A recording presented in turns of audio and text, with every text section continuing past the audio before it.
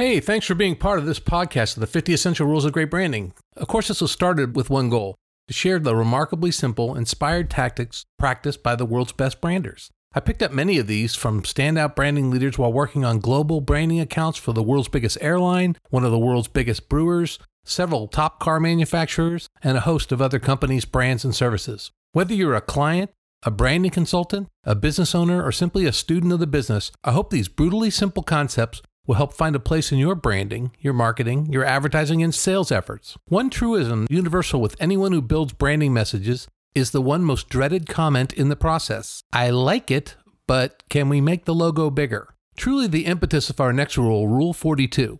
A big logo is often less effective than a small one.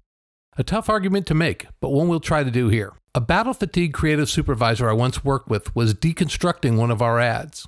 Looking at the small, tasteful logo, the comment was, "Can we make the logo bigger? It kind of looks vacant." Now that's a word associated only with non-producing office space.